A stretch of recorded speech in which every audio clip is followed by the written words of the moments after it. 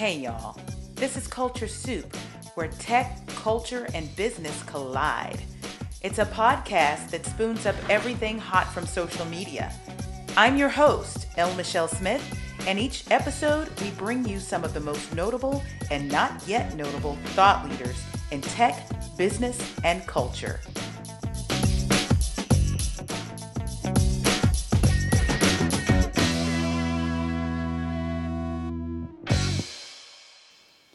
It's February 7th, 2019. Happy Black History Year. We don't celebrate Black History Month on the Culture Soup because every day is Black History. But I did want to bring on someone who might get us thinking a little bit about the importance of race in America and the conversations that are important for us to have to get along as people. Risha Grant is an international speaker and author. I happen to know her because in the early 2000s, when I was running my public relations agency, she was doing the exact same thing in Tulsa, Oklahoma. We partnered on business together from time to time. But Risha and I became friends. Over time, Risha decided to take her skills in diversity and inclusion and parlay them into consulting for corporations and other organizations looking to improve in the area. Well, recently, she caused quite a stir, which is not so unusual on Facebook. I won't tell you the entire story now. In fact, I'm going to let Risha tell you. So much cyber dust was kicked up over the question that she raised that day about race. Isn't it something how race gets us going? Ladies and gentlemen, a special extended show with Risha Grant. Risha and I have gone back like 20-something odd years. We don't even remember when we met. Yes. But we did some business together when I had my agency, and she ran a PR agency. It was a marketing agency, right? It was full service? Yeah, it was, but it was always focused on diversity and trying to connect companies to diverse customers. Right. And, in Oklahoma, I was the only one of my kind for a very long time. Yeah. Oh, yeah. Oklahoma, yeah. Not too much worse than Texas. So, I mean, really. True, but you guys had, at the time, especially, so much more diversity. True. We have a lot of Native Americans, but yeah. Native Americans don't seem to get the same the same coverage as Hispanic or African American or what have you. It's different. So anyway, what are you doing these days? You're traveling the globe. Traveling the globe and having a stuff. Life. Yes, I guess. I guess I'm starting stuff, and frankly, I can't wait to get into the conversation because I think people have lost their minds. Yes, it's very interesting. And I think this is what we have in common just right here in this space and time. Because what I do in my 9 to 5 is communications, but it is also around diversity and inclusion and culture and all that good stuff. And so when I saw that you had raised a question on your Facebook page, I zoomed in just to see what it's about. So let's go in and have our Culture Soup moment before we give it away. All right? Okay.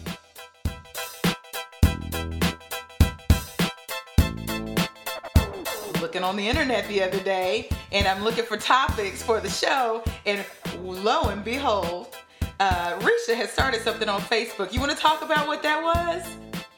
Yes. So I'm on Facebook, and literally it was because I'm sitting in an office with my with the marketing team, and I'm doing some videos, and we're focusing on microaggressions, and it's for online training, and being Black for 45 years now, I feel like I know the things that other races do that are toward offensive, that Black people take offense to.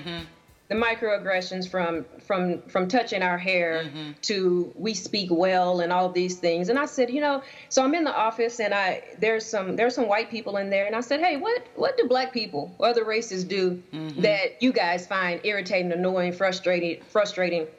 And they were like, I don't know, I said, who can I call? Because I wanted to make sure Right. that I covered all my bases. I felt like I knew, but that's the problem. We think Right. we know how everybody feels. Right. So I said, let me just throw it out there. And I said, I'll ask my white friends on Facebook. Yeah. I I had no idea. Yeah. Yeah. So by the time I saw it, everybody knows I'm not on Facebook anymore. It was on LinkedIn. So it is spilled over into LinkedIn, and folks were going off.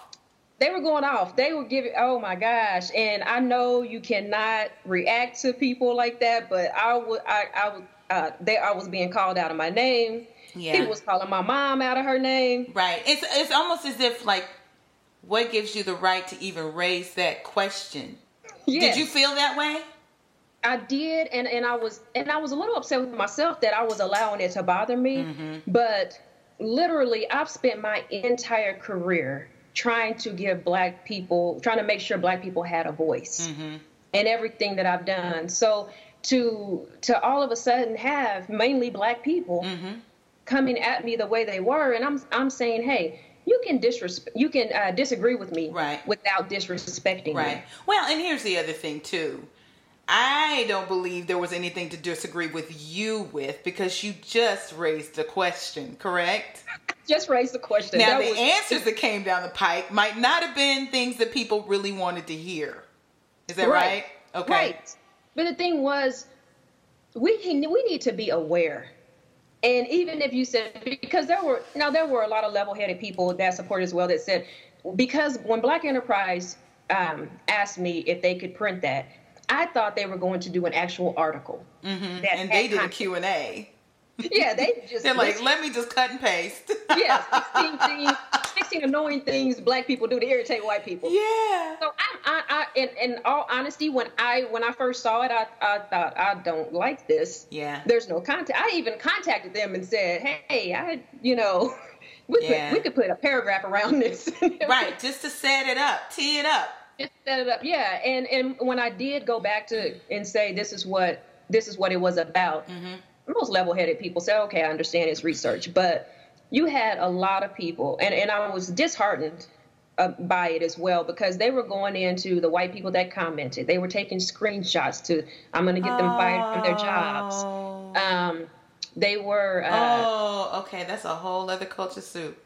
Oh yeah, it went in really deep, and honestly, and I was saying, okay, my degree is in journalism, so mm-hmm. I always approach things from, I want to get both sides of this so that I can put together the best whatever it is I'm doing in a non-biased way. Because mm-hmm. if Risha Grant, the person I know, mm-hmm. Personally, was reading this, you'd probably be appalled with some of the things that we're saying too. Oh, I was appalled with it. I mean, right.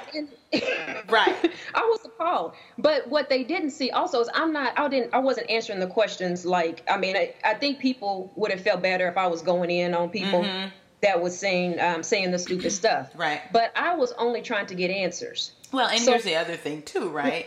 When you challenge people after saying, open up, I want to hear from you. And if the minute they write something, you have a retort, you really haven't opened up to a real, environment that says we're here to listen. Doesn't mean that you have to agree. Doesn't mean that it's right. It doesn't mean any of that. Let the people air it, right? Exactly. And you need to understand how other people feel. Mm-hmm. We all live together. We work together.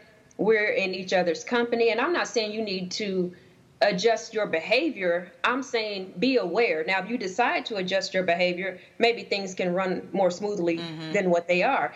And the other part of it to me is there is a conversation to be had within the Black community or people of color about, are we really helping to move this dialogue forward? Mm-hmm. Mm-hmm. Because there were just as many people who weren't being disrespectful, but were going in really hard about the fact that I even asked.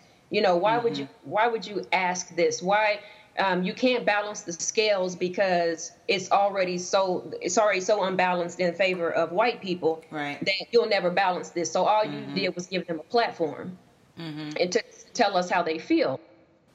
But if I go into these companies weekly and I'm talking to them about unconscious bias and some of these companies, I don't think they're checking a box. I think they're really saying, we want to create change. We want to do this differently. But how many people of color are stifling the ability to do that? Now, I just want to stop right here and let you know that this conversation gets even more crucial. It's not for the faint of heart, so you might want to tune out if you're not ready to talk about race. Listening is a real thing. Right. Exactly. It's a real thing, and it doesn't require conversation. Like, no. You can be silent and let somebody say what they have to say. And you can take it in. You don't have to do anything with it. You don't have to agree. I mean, I had a guy that responded, and I thought it was the stupidest response on there. I've known him for quite a while. He's actually in charge of a large organization. Isn't that funny how that happens on social media? Yeah. The minute there's this hot button something, you see a side of somebody that you thought you knew. Yeah, I mean, and I just sat there because he said, this is going to sound crazy, but black people don't use crosswalks. And I'm thinking, what? Am I not black? Like, wait, this is breaking news. This is breaking news.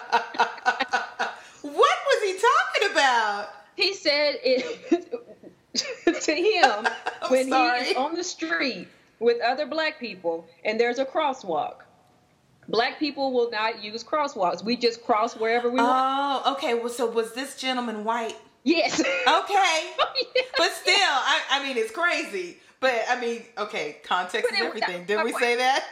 Just really stupid. I'm like, I said, what do you mean? Mm-hmm. You know, black people don't use crosswalks. And so a lot of white people kind of jumped up and said, okay, that's crazy. I don't use crosswalks either. Oh, wait. I'm sorry. That's so crazy. Right. And honestly, the comments, and I ended up I do a monthly column here in our Tulsa newspaper. I had no intentions of writing about that, but it was so crass, so many comments that I went ahead and did an article on it. And really, for me, the summation was there are so many things that we attribute to race that have nothing to do with race. Mm-hmm. You know, someone mentioned poor grammar with black people. Mm-hmm. And that's an education issue. Yeah. Not a race issue. Right. Because I know some country white folks. Right. Well, and here's the other thing, too. There is bad grammar, and then there are colloquialisms, there's jargon, there's slang. And if you're going to classify that as bad grammar, that's kind of apples and oranges. There's some very intelligent black people who will speak the way they want to speak. And it's almost poetic. Exactly. They may not think it's poetic, but it's not bad grammar. That's a little different. It is. And she took some heat for that. Mm-hmm. She really did. Because even in my column, I talked about African-American vernacular. But my thing was, and I explained that when black people were even brought to America, in the system that says we're not going to teach you how to read or write so that you don't learn anything or know anything, we developed our own language. There are so many ways to look at that and deal with that. But these are things that some of these things we know, some of these things we don't know. Right. But the thing for me was balanced information. Totally. Well, and you know, how do we get to a place of understanding if we don't first listen? We don't. And it may be that we listen and we find out, oh, this is where this person is. Mm-hmm. Doesn't mean that they're right. It just means this is where they are. Exactly. Here are their limitations. Oh, gee whiz, I've got some limitations too. Here's one that really annoys people. Uh-huh. We've been having conversations around getting out of echo chambers, right? So what that means is you surround yourself, and in social media, it's really, really, you experience it a lot. Mm-hmm. You get around people who are like-minded, right? Right. And all you hear is what you believe back at you. Exactly. So that you don't hear what other people who don't believe like you do have to say. So you're in this echo chamber and you're just not open to hearing. And we're just talking about hearing. We're just talking about hearing. Hearing. Right. Just hearing. That's all. Yeah. Didn't say agree. Just hearing. Right. Right. And the other thing was binary thinking. Right. Mm-hmm. So the binary thinking really is, our chief diversity officer at AT&T talks about this all the time. Mm-hmm. That's where it's black and white, and we're not talking about color, but it's black and white. There's no gray area. In other words, oh gee whiz, and I use this one all the time. You know, oh gee, Michelle is a Christian, so she must be anti-LGBTQ, right? Yes. Furthest from the truth, right? Okay. But because some people see those as two opposing, then right. Okay. Right. So here's one that challenges people. All right. If you voted for Trump, you are racist. You're racist. You're racist. And that's where I'm like, okay, yeah, that's one that I have difficulty with. And if you're able to admit that, you can start to think through it. Now, you know, I've changed mine to where it's like, okay, if you're still with the man, then maybe you possibly are, right? But just because you voted for them, right, there's some wiggle room there. Exactly. But you know what? When I say that to other black people, they look at me like, oh my goodness, that corporation has just gobbled her soul. Yes. You know? We lost one. We lost one. Woman down. Black woman down. So every once in a while, I'm going to break in just like this, because this conversation about race is real. Tune out if you want to, but I challenge you to keep listening. The key is listening. Yes, but I hear that in almost every speech I go to, and I ask them, it's always written down. If I support Trump, I'm racist. Yeah. And then when I start challenging people and saying, well, you know, because you vote, because one of my best friends voted for Trump. Now I give him hell. Yeah, well, I mean, then I'll say, okay, I don't want to talk about it because we're going to end up in an argument. But the reality is, I know he's not racist. Mm-hmm. He's a black man. Mm-hmm. We have some of the best conversations. I know he's not, but sometimes I'm like, I question your sanity. But Risha, I know you sit up there and go like, where they do that at? Like, oh man, like, how did this happen? I give it to him. I every chance I get. Is he the guy in the back of the Trump rallies with the sign "Blacks for Trump"? Is he the guy? Nah, he's not that guy. I was wondering who that guy is. He's not that guy. If he was doing that, I think I'd have to end it all. But you have to respect people's choices to do so, to support who they want. And there is a fair amount of our, I'm not even talking about the black community, the human community, who will not allow you to have the space to be who you are. Yeah. And I'm going to push my beliefs on you and beat you in the head until you agree with me. Right. And it's crazy. Most of my girlfriends that I've had for the past 30 years, we don't agree on a whole lot of stuff. Yeah, well, and you'll learn that because we're all different people, different experiences, no matter what our skin color looks like. That's why I like to concentrate on culture, because culture seems to, seep over into other segments and spaces where you don't suspect it. And it binds us in a way that facilitates, conversation, a little bit more understanding. Right. Mm-hmm. I agree. I've never had that many of my own, what I would say, my own people turn on me like that. We'll get you, Risha. You didn't know that? Lord. We will get you. Oh my gosh. We will drag you. Yeah. Yeah, Hughley reposted it, that he got it from Joe Claire. Oh, no. So I hurry up. The only thing DL said was, oh, Lord, somebody made us a list. So I hurry up and let him know what was going on. That's funny. Give it to DL.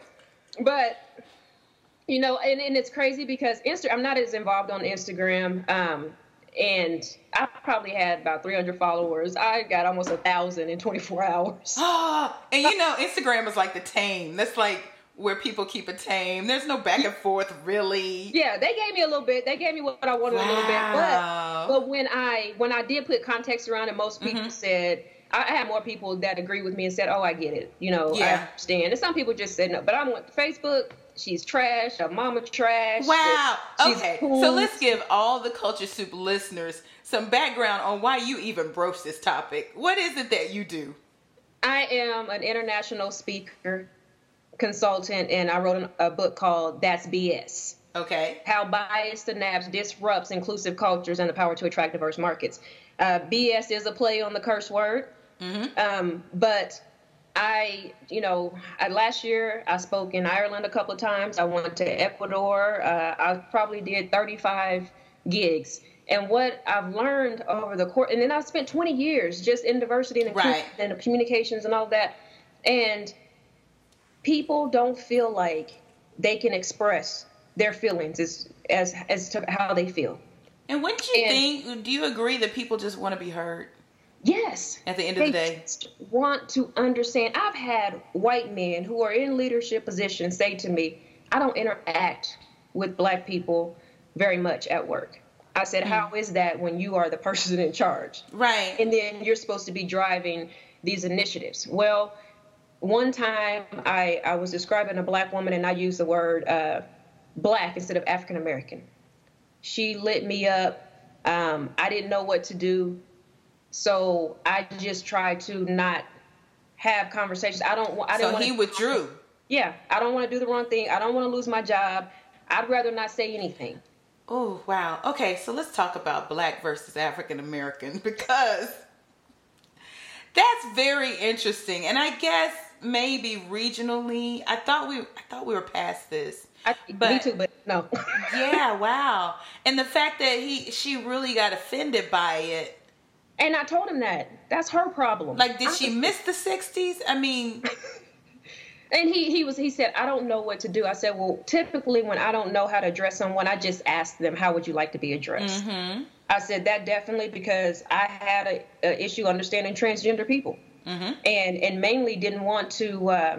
I didn't want to be offensive and using the wrong pronoun. Right. So I had to start asking, how would you like to be addressed? Because I don't know how you're transitioning. And so I told him, I said, if that is an issue, I would just ask.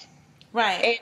And I said, now personally, I feel African American is more formal. It's used more in work, work cultures, academia. I said black to me is used more informally. I personally prefer black, but I'm not going to go off if you use... Well, you know what, Risha? Let's peel back this onion some, okay? Yeah. Okay. Let's go to the fact that this man got so freaked out that this woman expressed herself, and probably very pointedly to him, and he completely disengaged. Okay, so how do you go from 0 to 60 in 1.2 seconds? He was scared. So, why is he scared of a black? Okay, so if a white person told him something that they didn't like, he said, would he totally disengage with the white person? You see where I'm going? Not at all. But we give people like us grace. Well, yeah, and we also assume a lot of the what's the word I'm looking for?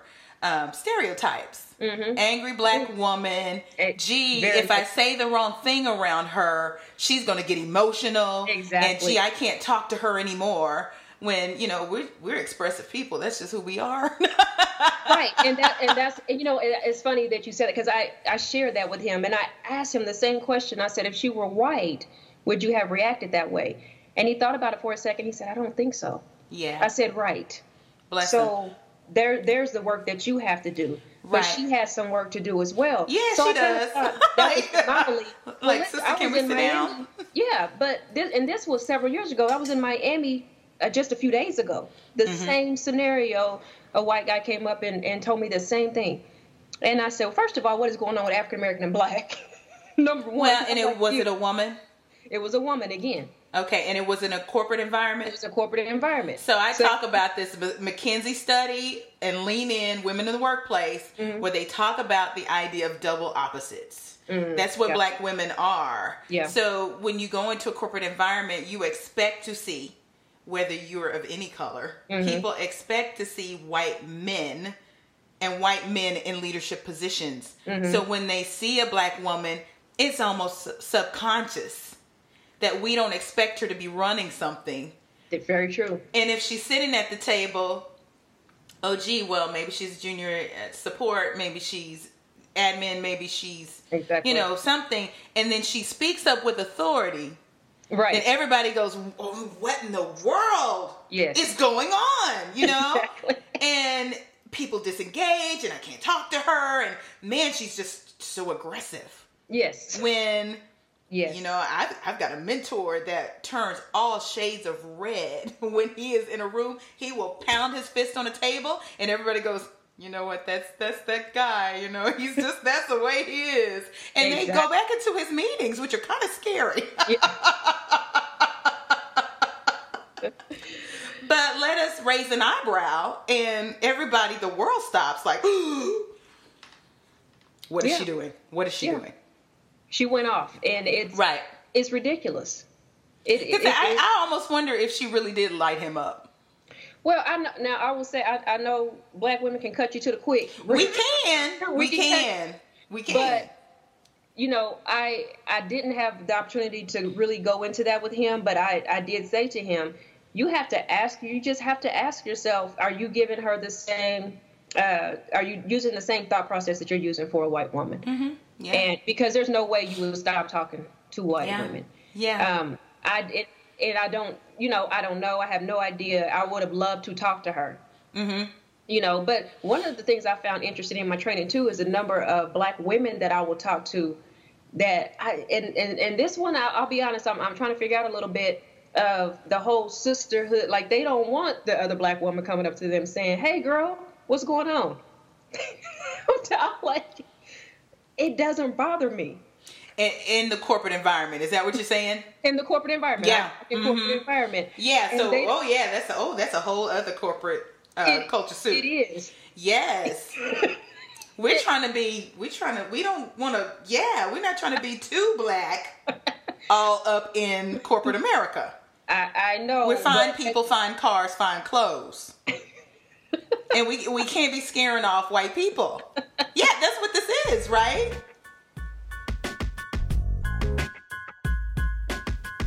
So I'm back to check your pulse rate. You doing all right? Because we're going to take it up a little higher. Keep listening. But it is, and I'm sitting there talking to black women, and I said, I get it. Because to your point, we don't want that. But some black women are looking for that camaraderie. They're looking to engage with you and create that sisterhood. We're all we've got. In a lot of situations, we've got to pull each other up. So by all means, let's have the camaraderie. It sounds like maybe they don't want it to be construed as too ethnic. It's so funny. Exactly. Oh, that's so funny. Which, I'm an outgoing personality, and I'm pretty authentic at work. And I don't mind going, hey girl, what's going on? And it's okay. But I think what a lot of our sisters need to understand is when they nail that performance, like you're going to kill it every time, people know it. You can walk into a room and say, hey girl, what's up? And be yourself. And nobody's going to worry about it. Very true. So to all the sisters out there that are worried about somebody's going to think I'm black. First of all, you are. Second of all, go in there and kill your responsibilities. Do a great job. Then do you. Yeah, because they could care less. They don't care. They could care less if you are meeting goals and you're killing it. You can say whatever you want, damn near.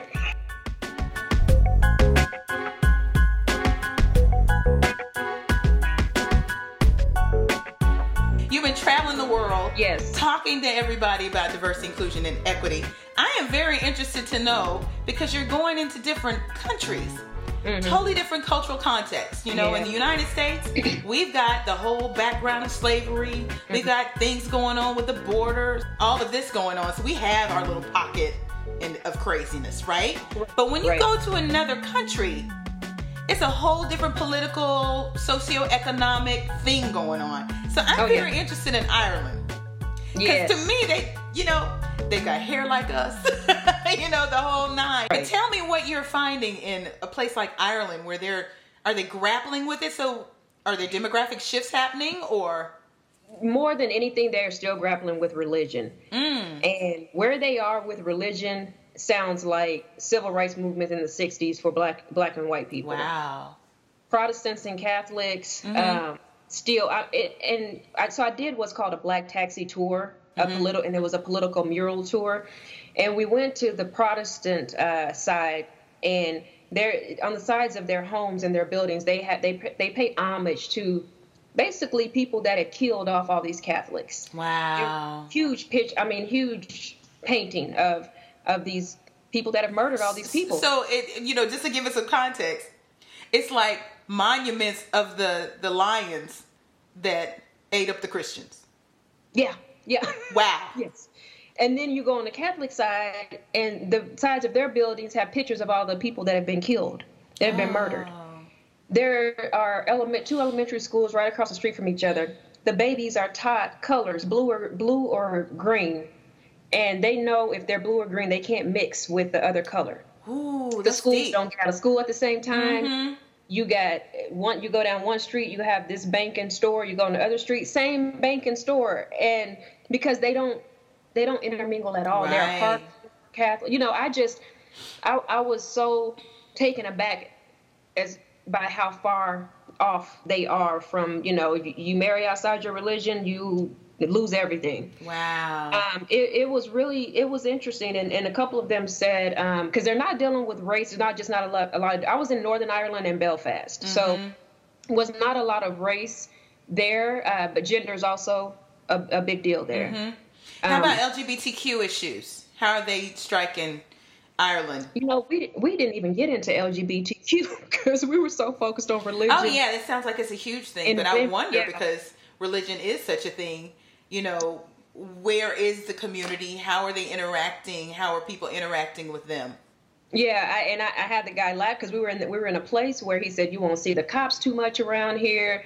These killings are happening. He has the windows down and he's kicked back. I said, hey, I need you to drive and talk. I said, and if something happens, I need you to call the Church of God in Christ down in Tennessee. Okay. Tell him Robert Knox's grandbaby is down. we just sat there and laughed.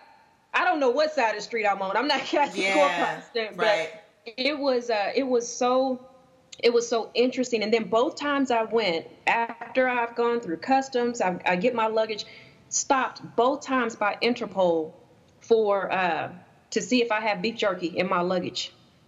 Okay. This is one of those things. Wait, stop. Beef jerky? Okay, what's the significance? Why? Apparently it's hard to come by in Ireland, and people smuggle it in. I'm saying, but they're not stopping anybody but me and the person with me, and we're black. Oh, so well, y'all were really outside the norm. I don't want to say it's race. I don't want to play the card. Those black people in beef jerky. But that second time, the first time we laughed about it, and we're just like, okay. Second time, we had to throw the card down. What? Why do you keep stopping us, asking us about beef jerky? And God, that's random.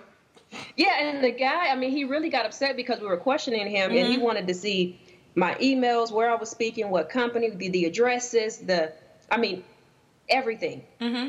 And he said, just answer my questions. What are you? And then he wanted to know what I was speaking about. So I say diversity. He says, we take diversity training every year. I'm thinking, not the kind I got. You have not paid attention at all.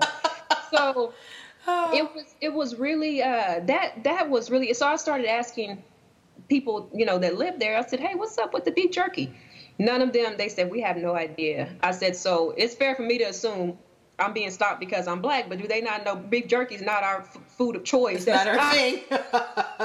We're not known for beef jerky. There's a whole lot of other stereotypical stuff. Exactly. I missed the boat. I wanted to write them and say, I think you may be referring to chicken. But the second time we actually, because the person that was with me, she bought one of those snack boxes on the flight, and it had beef jerky in it. So when they asked if we had beef jerky the second time, I'm getting ready to say yes. She says no before I can say. No. I thought, oh Lord, We're Trump gonna is get in locked up office. over a little bit of beef jerky. I said my mama gonna be wearing my picture on the front of her T-shirt. Oh, that's too funny. Free Risha! Free Risha!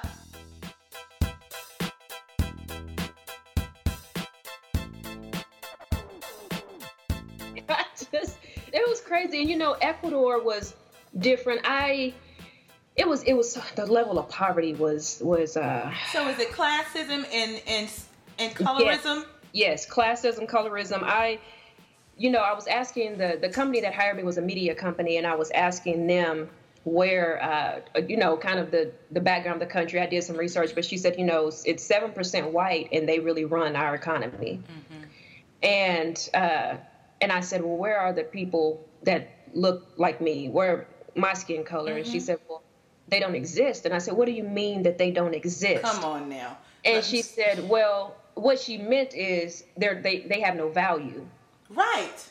And I said, now when you say they don't exist, I said, do you mean literally you have no black people, African American people here? She said, no. We have people that are black, but they either, if they work in corporations, they're janitors, they are not acknowledged. They're indigenous. So, we took a trip out to the beach, and you would see these houses literally sitting on stilts just on the side of a mountain. And that was where we were. And I honestly, I felt myself get down. And I remember texting some family back home and just saying, why are we not valued anywhere? And it was kind of hurtful for me. Yeah, and even when you go to India, yeah, you will find that there is a caste system around skin color, not just wealth. Like the darker you are, the more people don't value you. Exactly. And we talked about this a bit on the episode with Jared Hill. Go back and listen to that. I think it's episode 4, something like that. Wherever there was colonization, you see this. Yeah. This colorism, And then too, like in Asia, there's colorism there too. The fairer the skin, the more it's just amazing. It is. And it's as ridiculous as it is amazing. I really felt in Ecuador, I was ready to go. I was ready to get home. And the first question when I finished speaking was, how do you do the work you do when you guys elected a bigot for a president? Whoa. You know what? Find the lie. It's a good question. It's a really good question. It was. And I told her, I said, well, first, when you say you guys... Yeah, who was that? We did not, I broke down the demographics of who voted for Trump and what that looked like, and just expressed that it's more important than ever now for us to have these conversations. We have to move forward. I mean, you look at our economy, and if none of that matters to you, our kids they're not getting it. They're not doing okay. How are you doing? You good? I figured you are. We take it up a little bit higher. Hold on. But listen.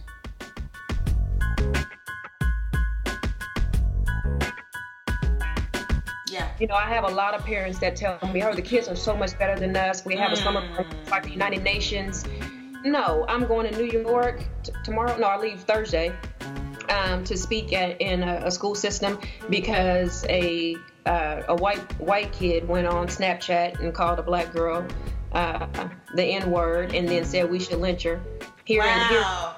I had to go to a middle school in December for the same exact thing. And then a teacher tried to help the situation because she says, every day I hear the kids using it in the hall like it's nothing.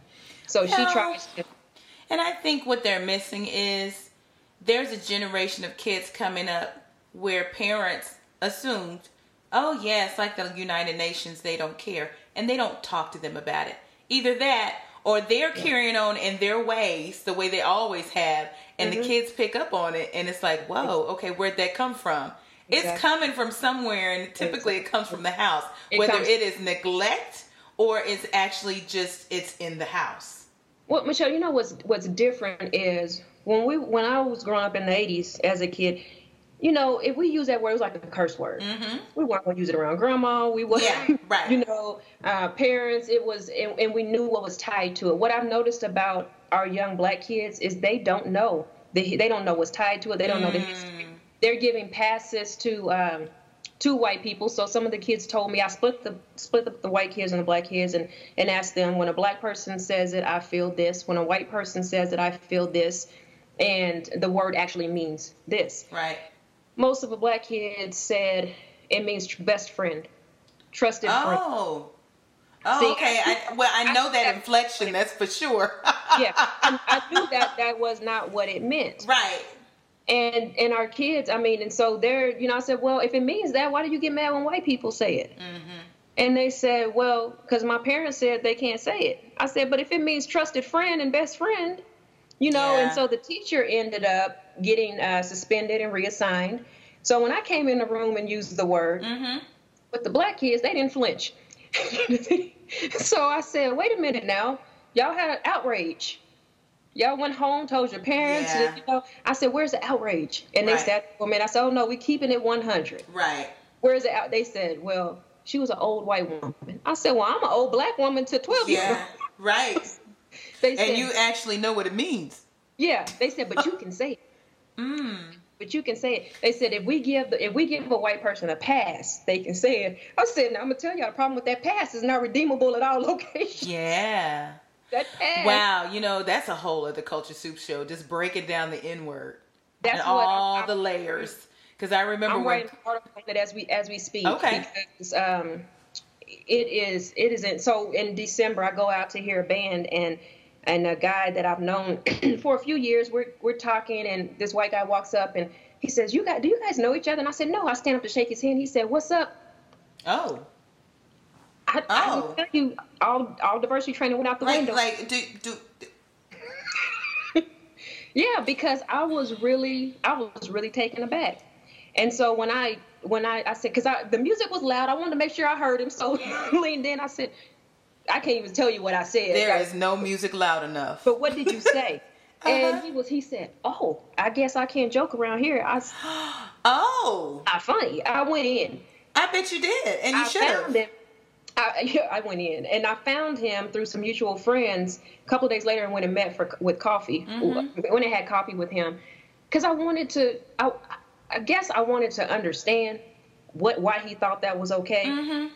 And he gave me some excuses about taking some of his wife's medicine, and that's a whole different issue. Oh my! But I can't yeah, even. but he basically said, I have, because I said, oh, okay, say all that's true. That word rolled off your tongue way too easy. Mm-hmm. And he said, well, I have some black friends that let me use it. I said, well, I'm not your friend. Mm-hmm. And that passed. Yeah.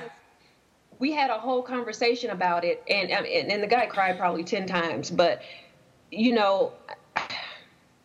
I think he was genuinely scared he might lose his job because of the people. Well, sure. And a lot of the friends that we had in common did social justice work. Mm-hmm. So I think he's worried about our reputation. Mm-hmm. He's worried about the company he works for and all these things. And I didn't even go that route with him. It was more about trying to understand why you thought we were cool. We were going to be that cool. I said, honestly, if a black person had walked up and said it that I didn't know, I would have said, we ain't that cool. Like, right, you don't know me like that. Right. Well, and you raised a really good point about how some of us were, like the context of the word when I was growing up, it was like a curse word. So we expected the comedians, because they cuss, right? So exactly. They use that word, or the rappers, because they cuss, and that's what they use, and it's kind of an artsy fartsy type of thing, but for it to come out of your mouth was like, wait a minute now, a teacher would sit you down, your mama would wear you out, all of that good stuff, but even that is different from block to block. Mm-hmm. Right? Very much so. So if you met somebody who's my age who grew up in the same time frame, they're probably like, I use it all the time. What you talking about? Yeah. Right? Exactly. My dad uses that word every day. Oh, and you know what? It's generational. So I had a great aunt that every time she would see just a black guy running, it didn't matter what he was doing. Right. And she would say, that N word right there is running it in. And I'm like, hey sister, like, what? What? But it was generational. Like, so wrong. Yeah. And in her context, it was a negative thing. Like, Yeah. the good people were good black people. They were good, and maybe she would even say, not colored people, but there was another term. Anyway, but you could, if you were a good black person, you were not an N-word. Yeah. And if you were a bad one, then you were an N-word, and that was a great way to describe you. It's totally generational. Oh, it's crazy. I'm writing an article now, and I'm just like, there's so much to it to unpack. Because my dad, now he uses it in both terms. His friends, that's how they greet like each my other. dog, my N-word. Yeah. Yeah. But then if somebody is out of line, they're that too. You know, I that stand N-word right there. Yeah. Yeah. Yeah. So it's, and because he used it so much, my mom never used it. My grandparents didn't use it. It was one of those things where I thought it was okay, but I knew I could say it in front of my dad if I wanted to, but I knew what was tied to that word. Right. And that's what I ended up showing the kids, images and of what it came from, the origin, and how, and they I said, I'm not naive. You're not going to stop using it, but know what you're saying, right, and understand what this is from. And so it takes me back. You remember when the NAACP had a whole funeral for the N-word? Yes, they laid it to rest. They had a whole. I mean, it was a really great media opportunity. It was genius. Yeah. And then not too long after that, Chris Rock said, "It's Easter. I am resurrecting it." And we laughed, which is a crazy thing. This is like Spike Lee, in Bamboozle, where the imagery was so stark and so crazy that you were doing this uncomfortable laugh. But here we are laughing at the fact that Chris Rock resurrected this pejorative term, and we're like, yeah. And it makes you really wonder because it has so many layers. It has, and it's so hard to unpack. I remember when Oprah tried to tackle it, and she had Jay-Z on, and Jay-Z was like, "Nah." Oprah tried to go back and talk about the history. He's like, "Nah." So it really is. I don't think it's a word that's going to go away, but I think people have to, if you're going to use it and you're not a person of color, be prepared for what comes with it.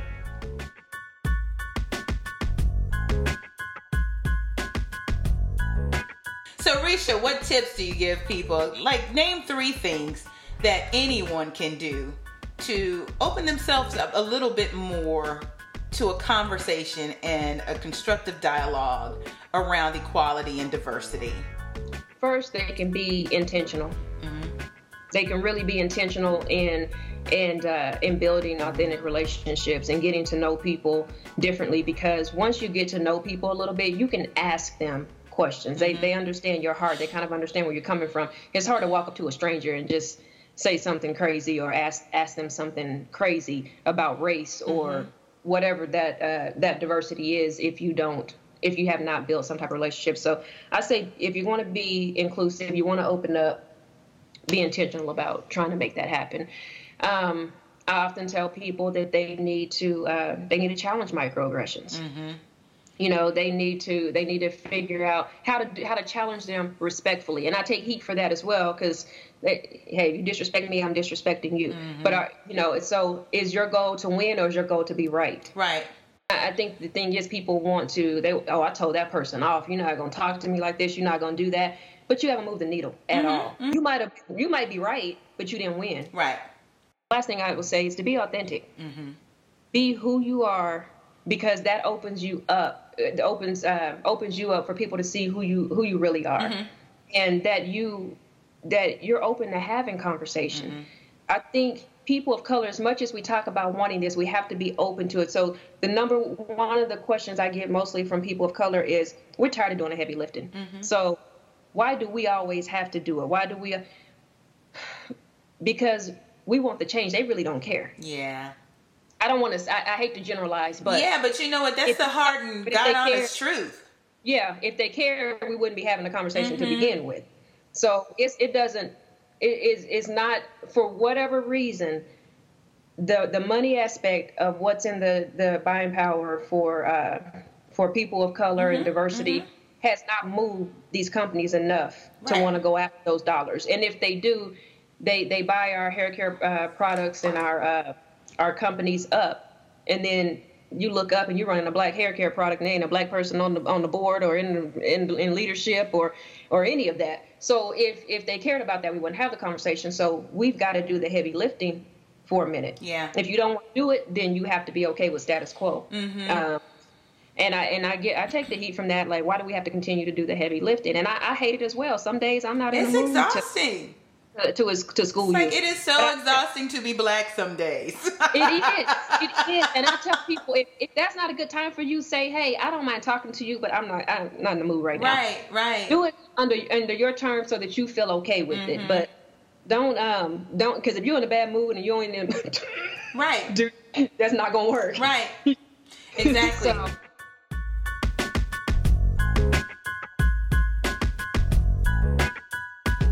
So what projects do you have coming up? Any books, anything that we need to know about to look out for? I do. So this whole debacle, I'm turning into an ebook. All right. I'm down for some ebooks, girl. With how really it's really about microaggressions, but I don't like to use the word microaggressions because I think you have to be in the corporate you have to know what that means, right? Yeah, to really understand what that means. So that's why I said annoy. What do we do to annoy and irritate each other? So I'm gonna pick apart the responses that I received, and I just asked last week people of all races to chime in, and I mean, when I tell you people are going in. Oh yeah. Well, I appreciate your time, and you let me know when that ebook comes out so we can share it with everybody. Everyone, I have Risha Grant today, and do you have a website? I do. It's RishaGrant.com, and that's RishaGrant. Awesome. And where do we find you on Instagram? And we promise not to light you up. Yeah, please don't light me up. I need some support out there, y'all. Instagram, LinkedIn, Twitter. I'm not that good on Twitter. Okay. Facebook, and also you can find my book on Amazon or my website. Awesome. Risha, thank you so much for your time. It was a great conversation. Thanks for having me, Michelle. It was great to talk to you. It's been so long. I know it's been a while. Well, we made it, and we made it together. I hope you enjoyed the conversation as much as I did. It was a little uncomfortable in spots. You agree? But that's how we get to understanding.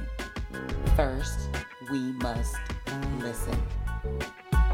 Follow me and The Culture Soup at The Culture Soup on Instagram and Twitter, or go to theculturesoup.com for more on this amazing show. Next episode, make sure you tune in. We'll have the amazing best-selling author, life coach and strategist, Valerie Burton. Until next time, see you online.